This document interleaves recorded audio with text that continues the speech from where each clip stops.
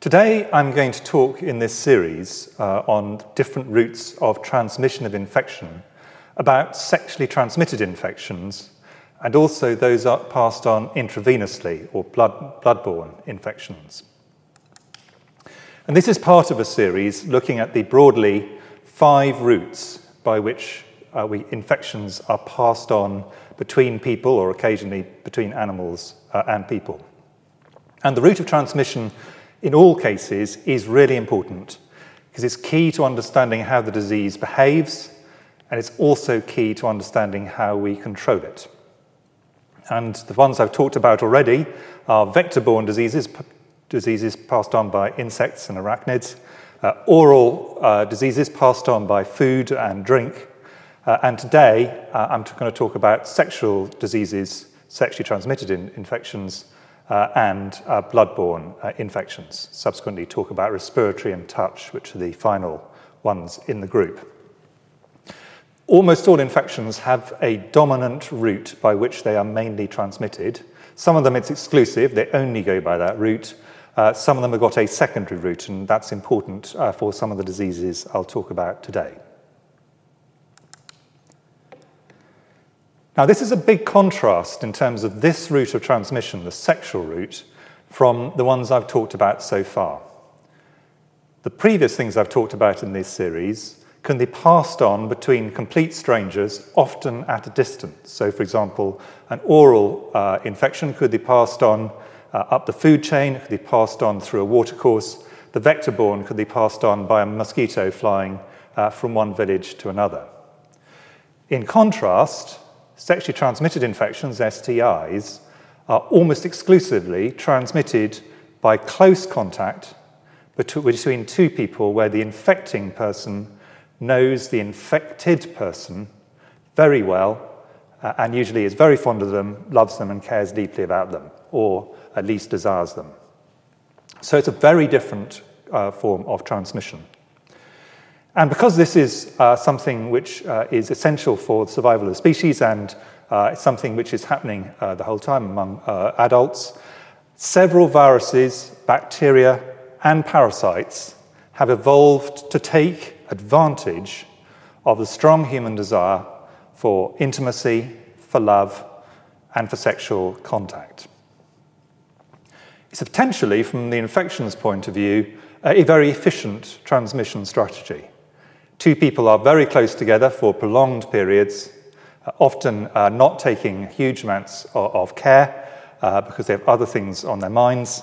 And it's also often relatively less defended parts of the body immunologically. The skin, for example, very tough, very few things can get through it. I'll come on to that in a later lecture. The gut, which you talked about, hugely defended by multiple layers of defense.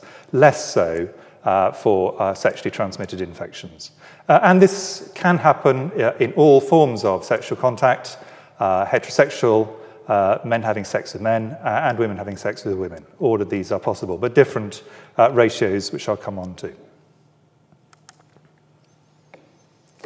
It's often assumed, and wrongly, that STIs are medically trivial, and some of them are. But several of the major diseases of humanity, both now and historically, are transmitted mainly or exclusively via the sexual route. These include, and I'll go into these in greater detail, HIV, which is the last really serious pandemic we had before COVID and has killed over 36 million people to date, according to WHO statistics. Syphilis, a major multi-system disease, again caused huge epidemics when it first arrived. Several infections that cause cancer, including HPV, which causes cervical cancer, hepatitis B. Again, I'll go into those in greater detail. And then many more classical sexually transmitted infections, which can cause significant physical problems, including infertility, particularly in women, but in both genders, stillbirth and other problems in the course of a pregnancy, and neonatal damage. And they can also cause significant stress and relationship damage. So these are not trivial infections by any means. Now, because the route of transmission between the two people is so short, because people are basically against one another for a very significant period of time, the ability medically to intervene is very different from other routes of transmission. So if you think about the vector-borne diseases, if you can intervene with the insect that is carrying the disease between one person and the next, you can stop the transmission. If you think about the waterborne diseases, if you can keep feces out of water, if you can have proper sewage disposal, proper clean water, you can, for example, reduce or remove completely the risk of infection. There can be a medical intervention between the infected person and the person who becomes infected subsequently. For sexually transmitted infections, of course, you can't. The contact is direct and it is personal. So there's much greater reliance medically on finding cases amongst people who are infected early on in their disease and treating them. And if they're in a stable partnership or have had recent sexual partners who can be contact traced, treating their contacts at the same time. Now, one of the biggest barriers to being able to do this is embarrassment or shame, where someone feels embarrassed about the fact they have a sexually transmitted infection. And this is often the reason people don't seek help or don't seek help early enough. And I think I cannot stress too strongly that for all medical staff, nursing staff and others, diagnosing and treating STIs is common and normal business. These are common diseases, they're things people get, and they're things which can almost in all cases be treated. So stigma is a very major barrier to diagnosing and treating STIs. And recognizing this, there are several different routes by which people can seek treatment. There are obviously people who can go to their GPs and through those kind of routes. There are also separately and entirely confidentially sexually transmitted infection clinics which specialize in this area and keep completely confidential records separate from other ones. So there are various ways people can access care. Medical interventions can also include behavior change, and this is possible, but people have to engage with it, and it includes things like using condoms, which I'll come back to. Now, there are some important sexually transmitted infections for which we now have vaccines. But for most of them, the mainstay of management is treatment. And that, of course, means you've got to diagnose it before you treat it. So unlike a vaccine, which you just give to everybody, the treatment will only be given to people who are infected. So people have got to be identified. Unsurprisingly, STIs are mainly diseases of sexually active adults. So most infectious diseases, if you think about them, have their biggest impacts in the very young and in the relatively or very old. And if you think about COVID, which we're going through at the moment, really heavy burden has fallen on older people because of the higher risk at that age. But for many infections, it's the very young and the very old who are most affected. STIs are, in a sense, the complete opposite of that. They occur, if they do occur, after sexual debut, and so therefore they're usually diseases of adults, and specifically they're most commonly acquired early on in people's sexual lives before they have formed their lifelong partnerships. And therefore, they tend to be heavily weighted towards younger adults. It's a very different age spectrum. It's important to understand, though, that many can be, if untreated, and many people don't know they're carrying them, they can remain infectious for years and, in some cases, for life. So if someone does get infected in young adulthood, they could carry that infection with them for years or decades. And people are often unaware they've got them, have no symptoms themselves, and the first time they realize they've acquired at some point along their sexual life a sexually transmitted infection is when a new sexual partner develops the infection and gets symptoms. And this could be after many years after the last sexual relationship they had. but because the disease has stayed there and without symptoms, people just are not aware of the fact they've got it until, as I say, they pass it on. Just to put a few numbers on this, this is the rate of new STI diagnosis by gender and age, and there is a bit of a difference between the genders. In England in 2019, this is the year before, obviously, COVID started to change the statistics for a variety of reasons. And what you can see is the youngest, 15 to 19, are the bottom bars, and we go right up to people in their 60s at the top. STIs can happen at any stage along the life course, but a really heavy concentration, particularly in people in their early and mid-20s and early 30s.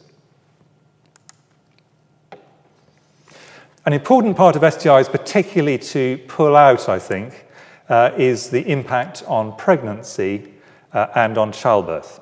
And it's really very important to identify STIs if someone has got them, ideally before they become pregnant, and certainly before later stages of pregnancy and labour.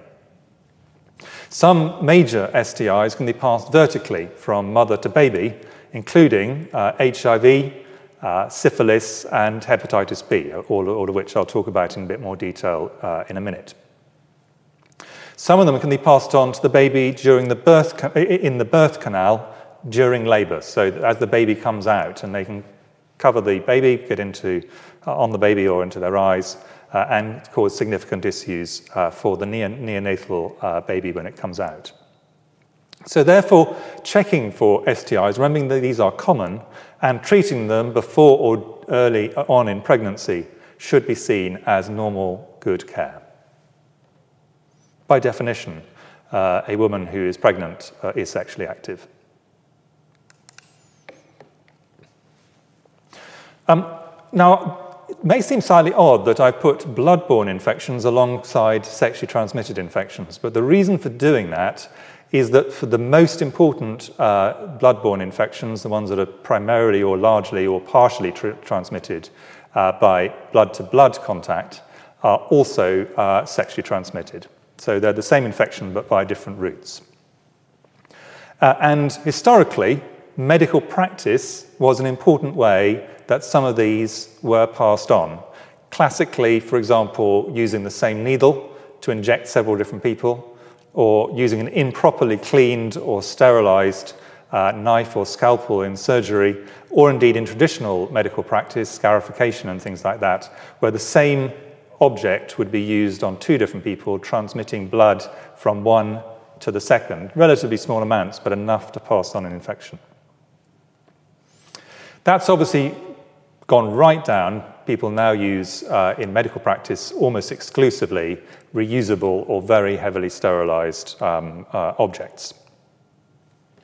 The second medical way this was transmitted, and there were some very tragic examples of this, were blood products before there was effective screening. And in particular, this was important for HIV, for hepatitis B and hepatitis C. The third group, again, that's been largely eliminated by screening methods. The third group, where infections are passed on blood to blood, so from one person's blood directly to the others, usually by a syringe, is people who are intravenous drug users who share needles and syringes. And this used to be very common practice in many places and still is very common practice in many parts of the world. And this can pass on many major blood-borne infections, including HIV, hepatitis B, and hepatitis C. There are others, but those are particularly important. And there are a variety of ways which these can be addressed. For example, using needle exchanges to encourage people always to use clean needles that keep a needle at least exclusive to themselves. I think it is worth just pausing on the issue of blood transfusions and blood products, things like factor VIII. These are an extraordinary gift from one person to another they usually don't know at all. People who donate blood are extremely altruistic, and the health service and people's ability to have operations and to recover from major traumas and things depend on people being altruistic. So they can be life-saving.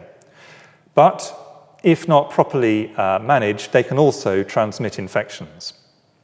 And the way that blood is managed between the person who donates it and the person who receives it is it's done to minimize the chance that any infection can be passed on by this route.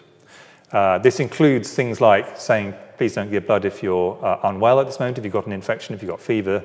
Some travel destinations. So, for example, if someone's gone to a place where there's malaria, malaria can be passed on blood to blood, mainly passed on, almost entirely passed on via mosquitoes, but can be passed on by blood transfusions, rarely. But the important blood infections, which can be passed on without careful management, include HIV, hepatitis B and C, and these have to be screened for. People obviously are excluded if they know they got disease, but they also have to be screened for afterwards.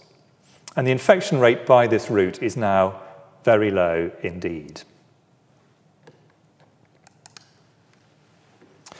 Now I'd like to move on to some of the important infections that are worth thinking through, and really mainly concentrating on the sexually transmitted infections. And the first of these I'd like to talk about is syphilis.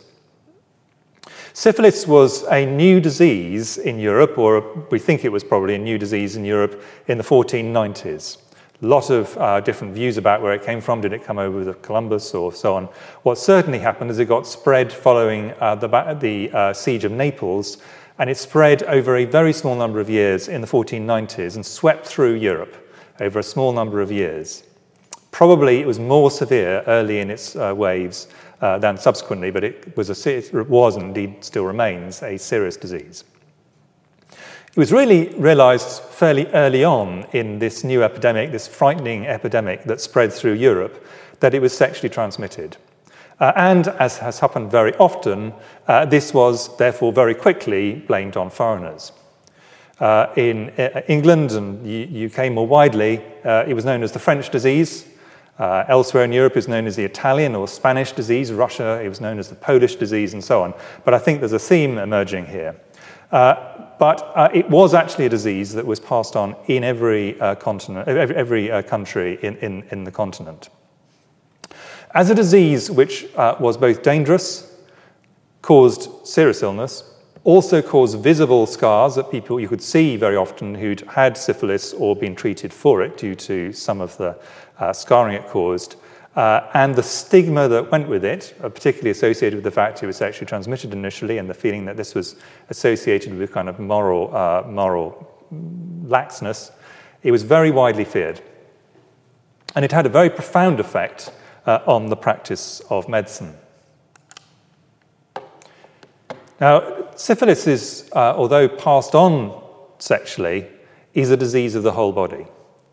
Primary syphilis is something, we're saying that it starts off with a chancre, which is an ulcer that's usually painless, lasting 3 to 6 weeks. Trivial, of no great importance. Normally in the genitals, can be slightly different forms in the throat or perianally. Secondary syphilis then follows after that and causes a fever and a generalized rash, various ulcers, people feeling fairly unwell. And then for most people that passes, although initially it appeared that was really pretty serious for many people, particularly in the first wave.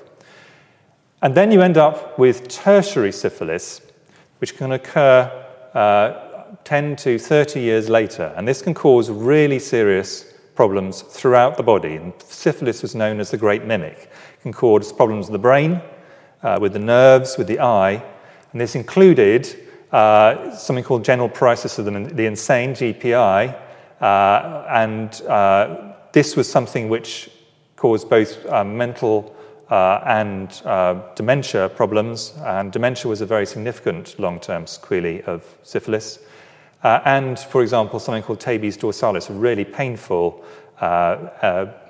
shooting pain in the limbs. Caused problems in the bones, in the joints, multiple kinds of things on the skins, lots of different kinds of skin rashes. Also could cause inflammation of the heart and swelling and inflammation of the great blood vessels and of the liver. So this was a multi-system disease and extremely dangerous. over many years taking different forms at different stages of life.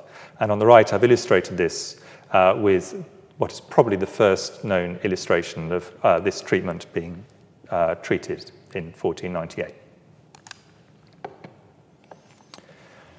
Now, the initial treatment came from a variety of different sources, included herbal treatments, which were traditional in Europe at the stage, mercury, partly because it was thought to look slightly like leprosy, which was treated this way, and various woods and other exotic herbs, for example, guaiacum, which came from a wood particularly imported from Latin America initially.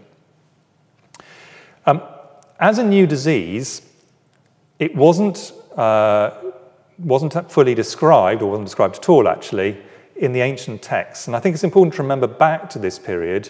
Much of traditional medicine was about reading the ancient texts, particularly the Greek texts of Hippocrates and Galen and others, and using their approach to medicine. And there was a real medical conservatism that meant that people were not wishing to move away from that very, very traditional form of medical practice. As a new disease, this allowed for a complete rethink of medicine, and some of the more radical thinkers on medicine at that point said that syphilis had got so entwined with all the other diseases that it led to a need for a complete rethink of medical theory and practice. And it, for example, made chemical drugs, which had been much less respectable, things like sulfur and mercury, semi-respectable, led to several new branches of medicine. It allowed surgeons to start to practice much more widely than they previously had, because you used pastes and oils rather than just internal drugs, which were the preserve of other medical practitioners, physicians. Led to quite a lot of building or conversion of new medical establishments. Some of the old leprosy hospitals were turned into syphilis hospitals, from Lazar houses to lock hospitals. Wards were built. For example, just up the road from here, the Daughter Ward at St Bartholomew's. And it had a very substantial effect on society, where it probably changed quite a lot of behaviours, and on literature. You won't get through many, or you certainly won't get through many restoration comedies, even many Shakespeare's plays, without some indirect reference to it. And it remained a really very serious disease, both in numbers as well as in its medical impact, right up to the antibiotic era. And if you go down to about 1919, a Royal Commission assessed that around 10% of the adult male population of London had it at that stage. In the US Army, it was the second most common of illness, leading to loss of duty, only exceeded by the Great Flu Pandemic, massive flu pandemic of 1819. It was one of the commonest causes of dementia if you went back 120 years. And what changed that were the introduction of the first really good antibacterial drugs. First of all, a moderately effective and relatively more dangerous arsenic-based drug, Salvarsan, which was introduced in 1910. And the thing which really transformed it was penicillin, which remains a mainstay of treatment of syphilis to this day. Largely collapsed the epidemic in high-income countries. And if people were treated, potentially for other infections, which they might not even know they had syphilis, between their initial infection and their late complications, it could prevent those late complications. But to get rid of this as a major public health problem, there was also a need, and this was set up, to have a whole medical service associated with finding people with cases and then finding their contacts and treating all of them. And this really led to a significant transformation of this major sexually transmitted infection. Now, the way in which cases were calculated was varied over time, but as you can see, there was really substantial numbers of cases of syphilis diagnosed in England up until the 1950s, and then those numbers really collapsed. And this is the impact of penicillin. A little bit of a rise subsequent to that, then a fall away, probably driven by changes in sexual behavior around the existence of HIV, and more recently, a bit of a comeback, particularly in England in men who have sex with men, but not exclusively. So that's syphilis, a really major disease, historically even more important, but still non-trivial. Then we move on to HIV/AIDS.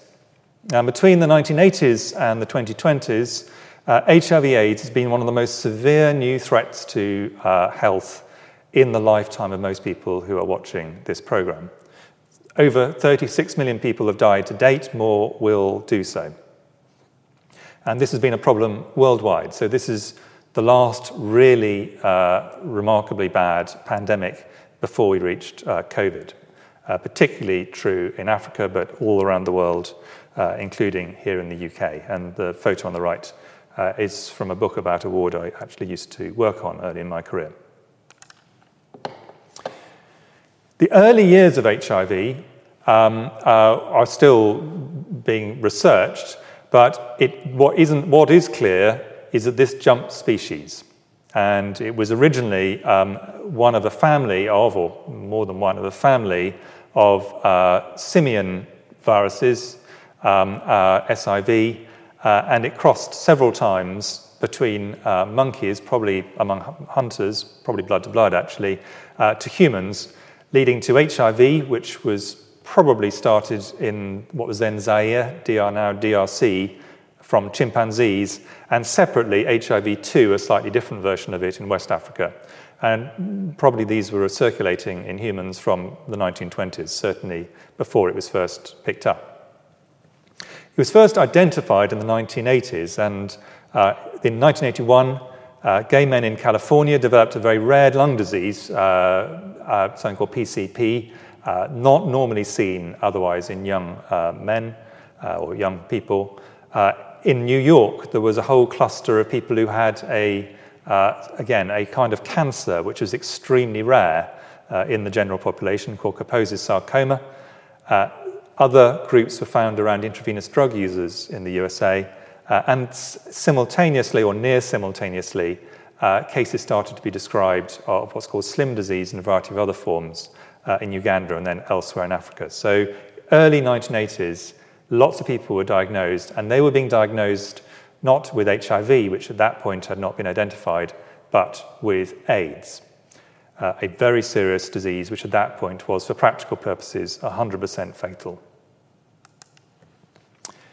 Now, HIV, which is transmitted sexually in the main, it destroys key parts of the immune system, particularly the bits that are mediated by what's called the CD4 cells, but it takes many years to do that. And on the right here, what we have is the kind of schematic.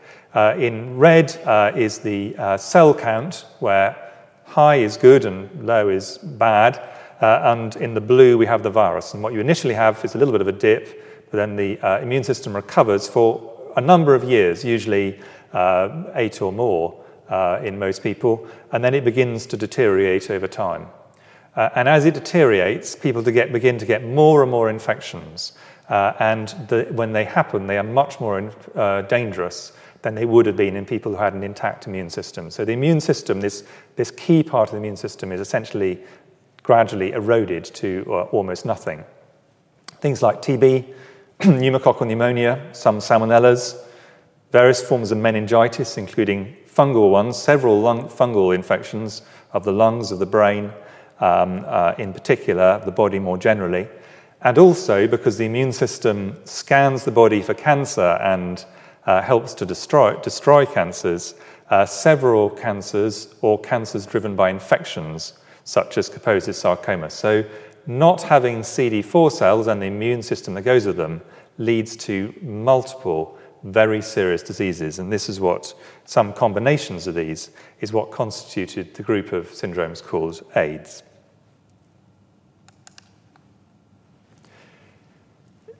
Once this has started to circulate around the world in this pandemic, several different independent, essentially, epidemics that overlapped occurred, all of which led to HIV/AIDS. There was a largely heterosexually driven, sexually transmitted infection epidemic, particularly in Africa and especially southern Africa, parts of Asia, parts of Latin America, but also Europe. This was by far the largest, so the greatest majority in terms of numbers was this large global heterosexual STI epidemic. And there were many children born to mothers who got HIV, so there was also a subsidiary epidemic in children who died young. Then there was simultaneously a significant epidemic in men who had sex with men, particularly in Europe and North America, but also globally. And there's obviously overlap between these two. There was an epidemic amongst people who were intravenous drug users, because HIV is, in addition to being a sexually transmitted infection, it's by far its predominant means of transmission, also a blood-to-blood transmitted infection. And tragically, in addition to these multiple other tragedies, there were some blood products, such as haemophilia sufferers, where it got into the supply. So this led to large numbers of people being infected, and initially, everybody who was infected went on to die. The spread of this was really quite rapid, and these maps show the spread from top left to bottom right over from the mid-80s through to the end of the 1990s. And really over this entire period, and in Africa, the most affected continent, although as I say, it's in every continent, it was really substantial, and over this period, there was, for practical purposes, 100% mortality. And the numbers infected were dramatic. Certainly at the point I was a doctor in southern Africa and Malawi at that stage, there was a situation where in many parts of southern Africa, up to 30 or even 40% of people, of young adults, were infected. For example, studies where I was, around 30% of pregnant women in some studies had this. All of them would go on to die. So if you think about the impact of that on society, it was very, very profound. In the absence of medical countermeasures, drugs and vaccines, the initial response had to rely almost entirely on trying to change social behavior. Because, of course, with the sexually transmitted infection, you don't have that ability to intervene except by changing behavior. And some of these posters are some of the ways in which people tried to change overall behaviors. Some, I would say, more likely to be successful than others. And it was also important, as well as trying to change behaviors that led to people reducing their risk, having fewer partners, for example, and taking precautions, also to try and encourage people to understand that they could not catch this sexually transmitted infection from people from ordinary social contact. There was real fear that you might pick it up if you shared a workspace or a friendship group with someone in HIV, and of course that wasn't true unless you actually were having a sexual relationship with them. Probably the most important early initiative was the promotion of condoms and other barrier methods of contraception. I'd just like to make a few points about this. There was really no very good evidence that abstinence-only campaigns had a major impact on HIV. That doesn't mean it didn't in individual cases, but in terms of slowing the epidemic down. On the flip side, there was no good evidence that condom promotion in any way increased sexual activity. No one was likely to have sexual behavior because they had a condom promoted to them if they weren't intending to in the first place. And promoting condoms, and for some people, female condoms and diaphragms, reduced significantly the risk of HIV and, importantly, other sexually transmitted infections, but importantly, also not to zero. An additional behavior which was found to be important slightly later in the epidemic was circumcision, which also reduces the risk of HIV transmission. But the really big transformation occurred with the advent of drugs to treat this terrible, entirely fatal new disease. We've got no vaccine for HIV yet that's available in widespread use. Obviously, it is still being looked for. But since the 1980s, many very effective drugs have been introduced. The highly effective antiretrovirals, sometimes known as HAART, and they were really available from the mid-1990s. Initially, they were moderately effective, had significant side effects, very expensive, complex to deal with, lots of drug resistance. But there have been steady improvements over time, and medicine always tends to advance not by sudden breakthroughs, but by incremental improvements, one on top of another.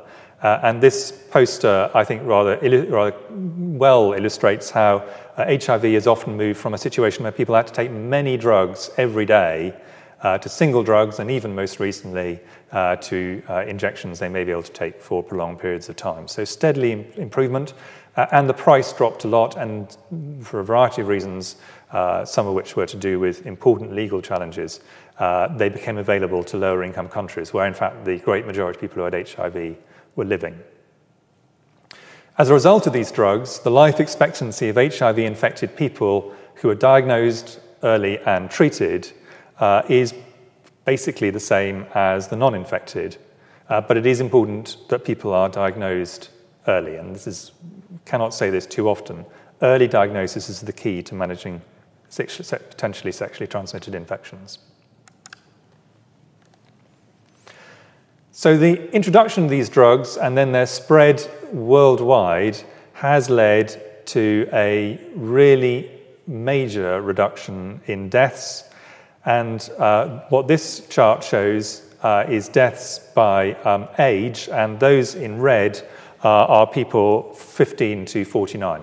So HIV was a disease, still is a disease, that predominantly kills people in their young adulthood. And the introduction of the antiretrovirals has really brought that down, and in the countries where there are widespread antiretrovirals and have been for many years, down to very close to nil. It'll never be completely nil. It also was found, and again this took a little while to be proved, although it was theorized from fairly early on, that if you treat people effectively, that reduces the chance that they will pass on the disease. And the chance of someone with HIV who is well controlled on antiretrovirals passing on HIV to a partner is close to, for practical purposes, nil. So highly effective. So if people are in stable relationships where one person's got HIV and the other has not, if the person with HIV is well controlled, the risks to the other person are absolutely minimal from that relationship at least.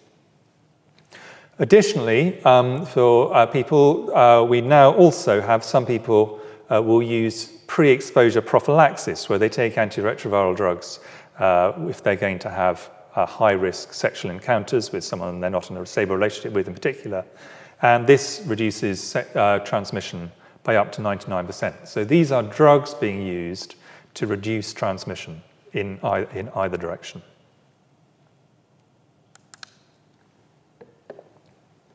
Despite that, the impact of HIV on societies has been massive. This is a schematic, a relatively old one, but I think it rather powerfully illustrates what kinds of impacts are likely to have happened. In the light blue bars is the age structure that would have been in Botswana, one of the most heavily affected countries in the world, and in the dark blue is what the age structure was as a result of this pandemic. And what you can see is that the impact was really very profound. And if you think about what happens when you remove such large proportions of young adults of working age, parents, and also of children, the impacts were obviously tragic and extraordinarily widespread. There was also a significant epidemic in children, and in the early HIV epidemic, between 50 and 45% of all children to HIV-positive women were infected. And of course, the women themselves would go on to die, and usually if they had HIV, their partner would have HIV, so the children who were not infected were left as orphans, so it affected people in multiple ways. Most of those were infected actually in the birthing process or during pregnancy, but pregnancy and breastfeeding were also important. So you could pass on at various stages in the early life, but particularly in the birthing process. As a result of using highly effective drugs, this is now less than 1%. Really, this has dropped away. In the UK, less than 0.5% transmission. The key thing being to identify it in pregnancy and treat it, and if necessary, take additional precautions around the birth. HIV, though, remains a major global threat, and this is broadly the map of the prevalence of HIV, how many people have it now, down on where it was, but still a very significant global problem, and with HIV in every continent. But there have been quite significant shifts within that pattern, and this is just showing where HIV prevalence is, and then the change over the period between 2000 and 2017.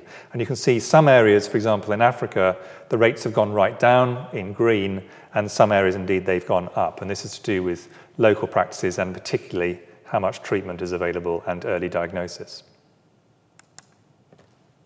In high-income countries, HIV cases are now largely dropping because people are identified early and put on effective treatment, which means they're not likely to transmit.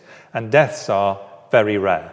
So in the UK, life expectancy for people with HIV who are identified early is, for practical purposes, the same as for anyone else. And the rates of transmission are reducing because of this effective treatment in all the different routes by which this is transmitted, men who have sex with men, heterosexually, and others. So that's the two really major systemic diseases which are sexually transmitted. Now I'd like to move on to an important disease which causes cancer, and that's human papillomavirus, HPV. This is exceptionally common, and it's sexually transmitted at an early age. So young women tend to get it very early in their sexual lives, very often. Now, human papillomaviruses, there are a lot of them. Some of them are largely so trivial that you don't get anything with them. Some of them cause warts, which are not aesthetic and can cause a lot of psychological and sometimes relationship distress, but they're not dangerous. But there are some of them, in particular HPV 16 and 18, but there are others, which cause cancers. And in particular, they tend to cause cervical cancer in women. Globally, around 500,000 people are affected, and around 3,000 cases a year here in the UK. And to put a kind of ratio on it, roughly 1 in 140 UK females will be diagnosed with cervical cancer in their lifetime at the moment. But for reasons I'll come on to, this will change. Often, they will get their cancer early in life. So this is the age distribution on the right of this cancer. And because it's driven by a sexually transmitted infection, like the other STIs, it's predominantly in young adults, very different from most cancers which are in much older age. It should by now really be almost 100% preventable by a combination of vaccination and screening, particularly in the young cohorts coming through now. And the reason for that is that screening has been really important and will remain important, but the thing which is really going to get on top of this is vaccination. The vaccination for girls in the UK against HPV 16 and 18, which are the key ones which have drive most of the UK cervical cancer, was introduced in 2008.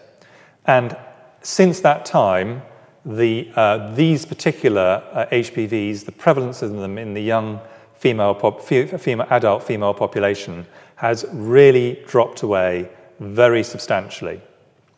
And the vaccine effectiveness again of these is over 80%, not 100, but certainly over 80%. And what these graphs show is that some of the key HPVs that drive cancer have decreased, but the ones which actually were irrelevant to cancer have stayed the same. So it's not a change in sexual behavior, it's because people are vaccinated. And what we know as of this last few months, this paper was published very recently in The Lancet, we now know that this is leading to a substantial reduction in cervical cancer risk in England. So very large study, over 13 million years of follow-up in people younger than age 30. And these are the cohorts. And in those who were in the youngest age when they were vaccinated, 12 to 13 years old, 87% reduction. Slightly older age, 14 to 16, still a substantial reduction, very substantial reduction, 62%, but slightly lower.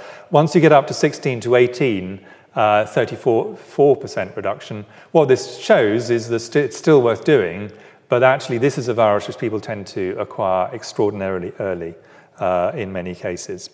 So HPV vaccine, really important, and this is over time going to lead to a massive fall away in this important cancer of young women. And these vaccines are improving, so the number of HPVs they're up against is getting wider. That will have a bigger effect on some of the rarer HPVs causing cancer. The safety data is getting stronger and stronger. These are very safe vaccines.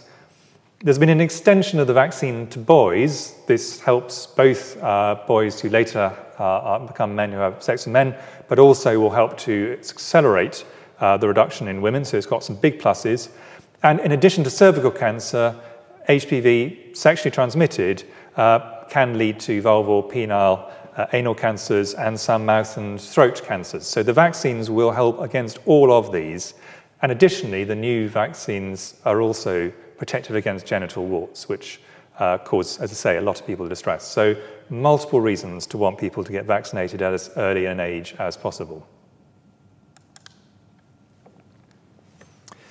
The other two infections which are particularly associated with cancers that are passed on sexually and bloodborne, and in both cases it's a bit of both, are liver cancer due to hepatitis B and hepatitis C.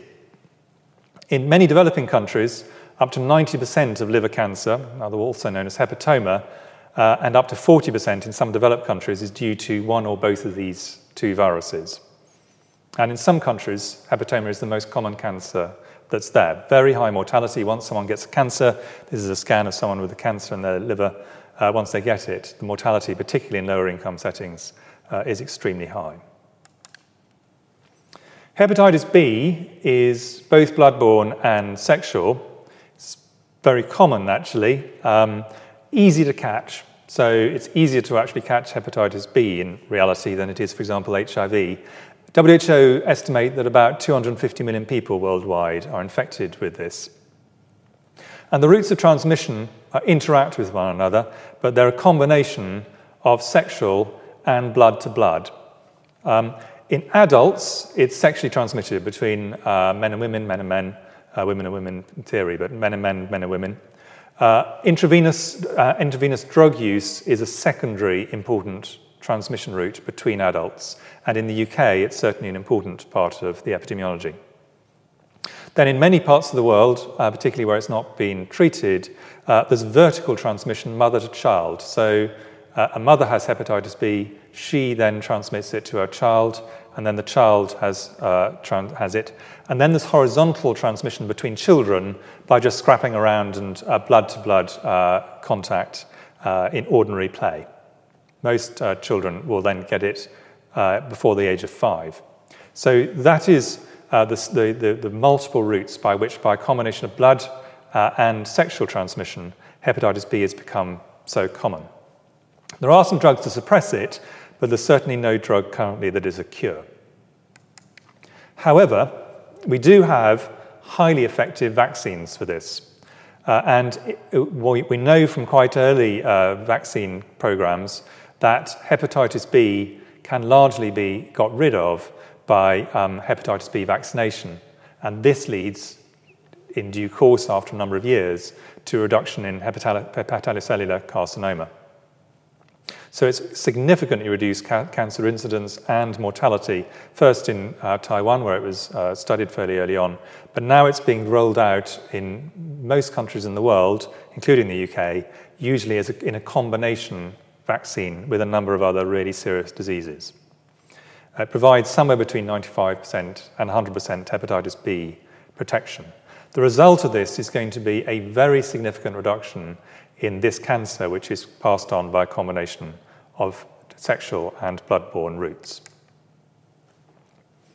Hepatitis C is more blood-borne than sexual.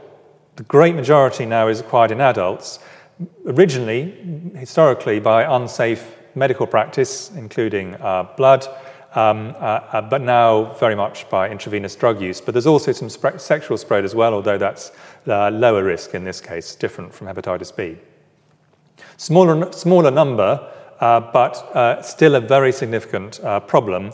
no vaccine for hepatitis C, but in the last 10 years, we have got now, due to scientific work, several highly effective oral drugs which lead to up to 90% cure rate. So, in a sense, the opposite way round to hepatitis B and more like HIV. In fact, you can in fact cure people, which is different from the situation you find with HIV. So, two important blood and sexual infections driving cancer for which we have medical countermeasures. Switching on to the classical kind of sexually transmitted infections, I'd just like to go through some of the more common ones, because these are things which are very common in society. Start off with gonorrhea. Much less serious than HIV or untreated syphilis, but very unpleasant.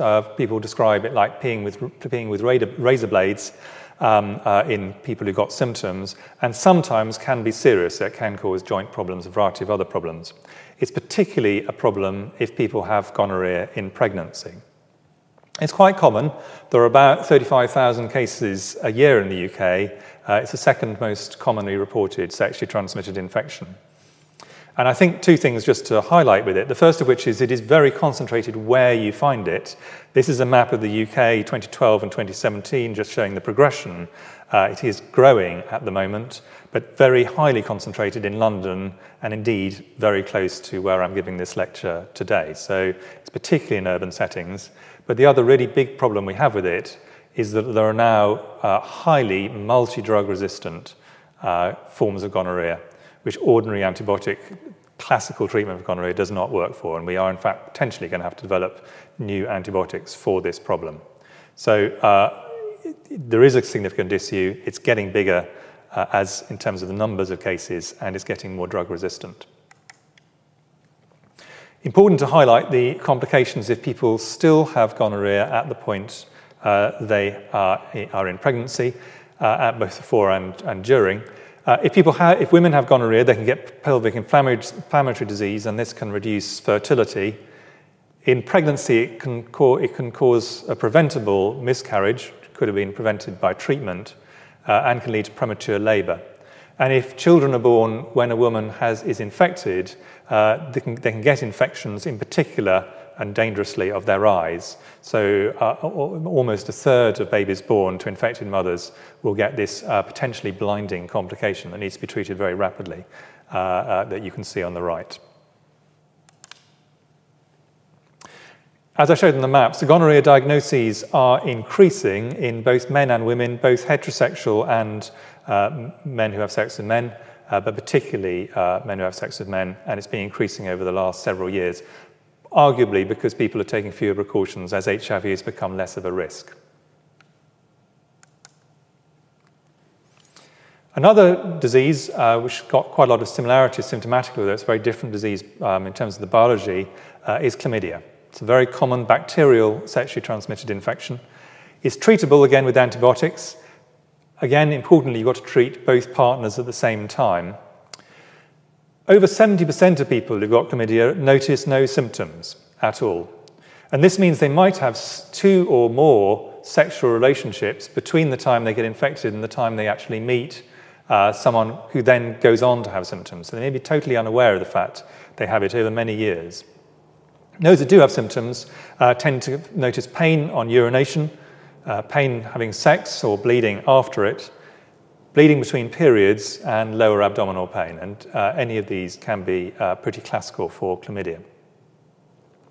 Age tends to be younger adults, and it's more commonly diagnosed in women, but that's probably largely to do with the number of people who are symptomatic and seek treatment.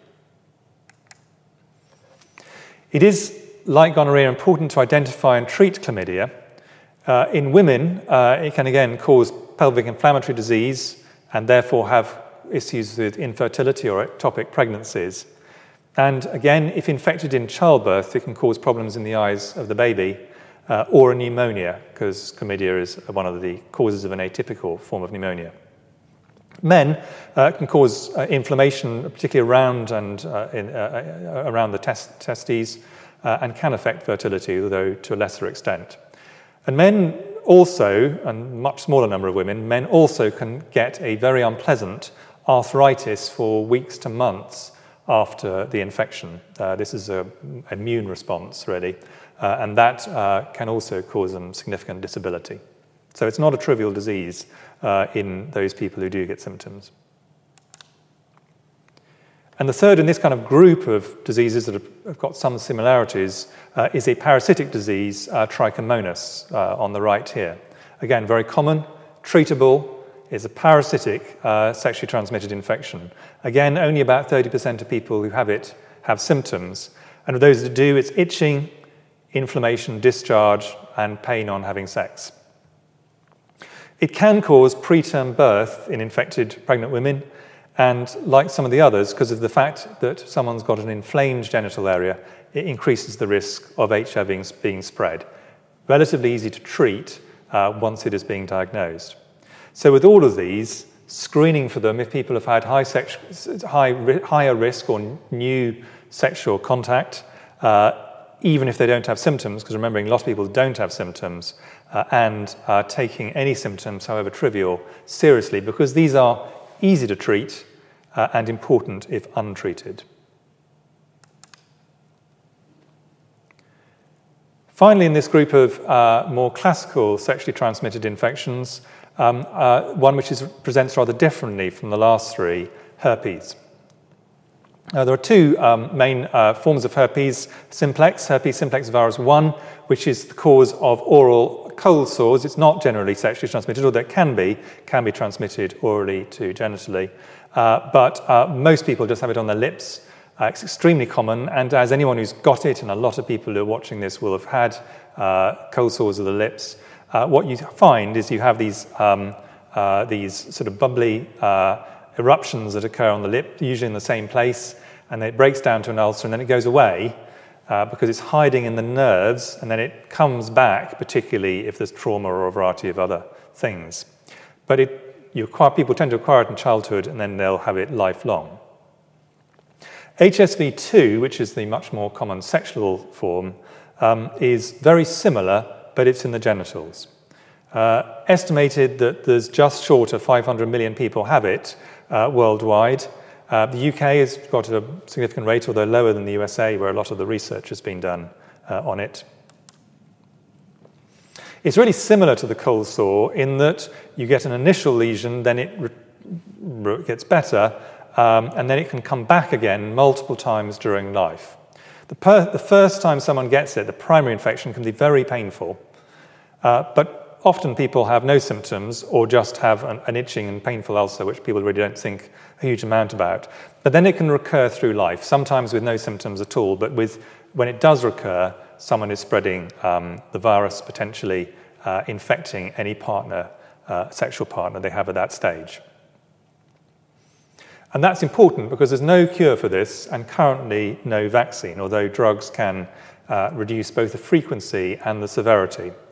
And actually one of the biggest impacts that this infection can have is on relationships, because once someone's infected, often in early life, they know that there is a reasonably high chance they may infect any subsequent sexual partner, because it's not going to go away, can't treat it like the previous ones, and it can come back largely unknown or unprovoked and infect a subsequent partner. So it is something which can have really quite important impacts on people's romantic, emotional, sexual lives and cause relationship concerns.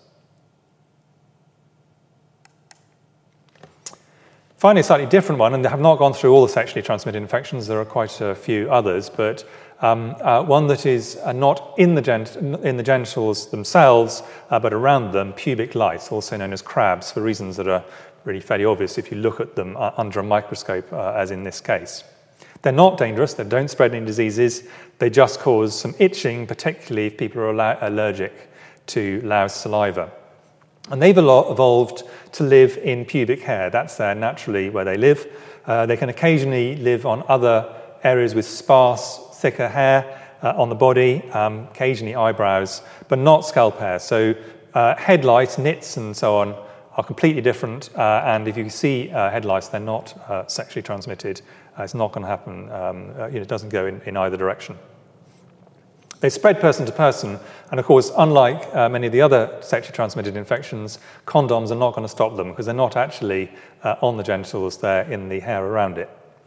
They're only able to live for a very short time off humans, so they tend to be human to human, and they're extremely easy to treat once diagnosed. If you get itching, just think about it. Treatment's really very straightforward. Finally, before I just round out on some of the epidemiology, just worth noting that many important diseases have a rare but sometimes important additional sexual spread in addition to their main route of transmission. And I'll give two recent examples, Ebola and Zika. And what with both of these we have is a very prolonged persistence of the virus for months, in some cases, in the male reproductive tract and the seminal fluid that comes from that, from Ebola, which is a disease of touch, I'll come on to that later, and Zika, which is a vector-borne disease, which I talked about in the first lecture in this series.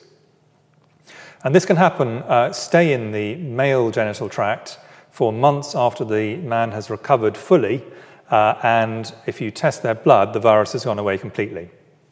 And they allow the infection, therefore, to be reintroduced into a society. If the epidemic's gone away, they can reintroduce the epidemic long after the initial infection and indeed over some space. You can have a situation where someone, for example, picked up Zika in Brazil, but infected their female partner some weeks later in the USA. So it's a mechanism by which, even though it's a rare transmission route for this particular virus, something can be transmitted over time, because it's over many months rather than over just a few days, and over space. Finally, just a little bit on the epidemiology of sexually transmitted diseases in the UK.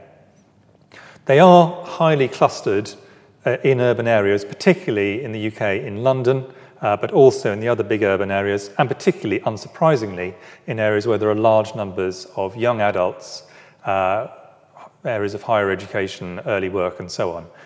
Big conurbations tend to be where young adults live. That, therefore, tends to be where sexually transmitted infections live. And what you see on the left here is a graph where all the things coloured red in terms of the proportion of people infected, all of those are in London. You can see a really heavy concentration of STIs in London. In terms of what's happening over time, some are going away. In particular, hepatitis B and anything associated with HPV, importantly for cervical cancer, but increasingly warts. And what you can see, these green lines in men on the left and women on the right, is the green lines going down, and they will continue to go down because of vaccination programs. Some are, on the other hand, going up, and an important one on these is gonorrhea, which is increasing, particularly in men. And some are relatively low, but increasing slightly, including syphilis. So over time, there are changes in the epidemiology of STIs. Really, it's the ones with which we have got vaccination or treatment where the rates are going down. The ones that depend on behaviours, less so. So in summary, when we consider sexually transmitted and blood-borne infections, some of them are very common. Some of them are life-threatening. Early diagnosis and treatment is essential for all of them, whether serious or generally more trivial, but could be, for example, a risk to fertility or pregnancy. It's really important to destigmatize these and just to talk about them in an ordinary way. These are just an infection that is passed on by a route of infection, which is sexual. HIV, syphilis, and hepatitis C have been transformed by treatment. The medical science on this has been absolutely transformational. And in the case of HPV, cervical cancer, and hepatitis B, we've got vaccines, which will have a very major impact on those cancers over time. So there are some really good forward movements for these really serious sexually transmitted infections. And turning to the blood-borne ones, safe blood products, much safer medical practice means that side of transmission has really almost entirely gone away, at least in higher and middle-income countries. And initiatives such as needle exchanges can be important for those who are people who use intravenous drugs recreationally. Many things getting better, but sexually transmitted infections will always be with us. Thank you very much.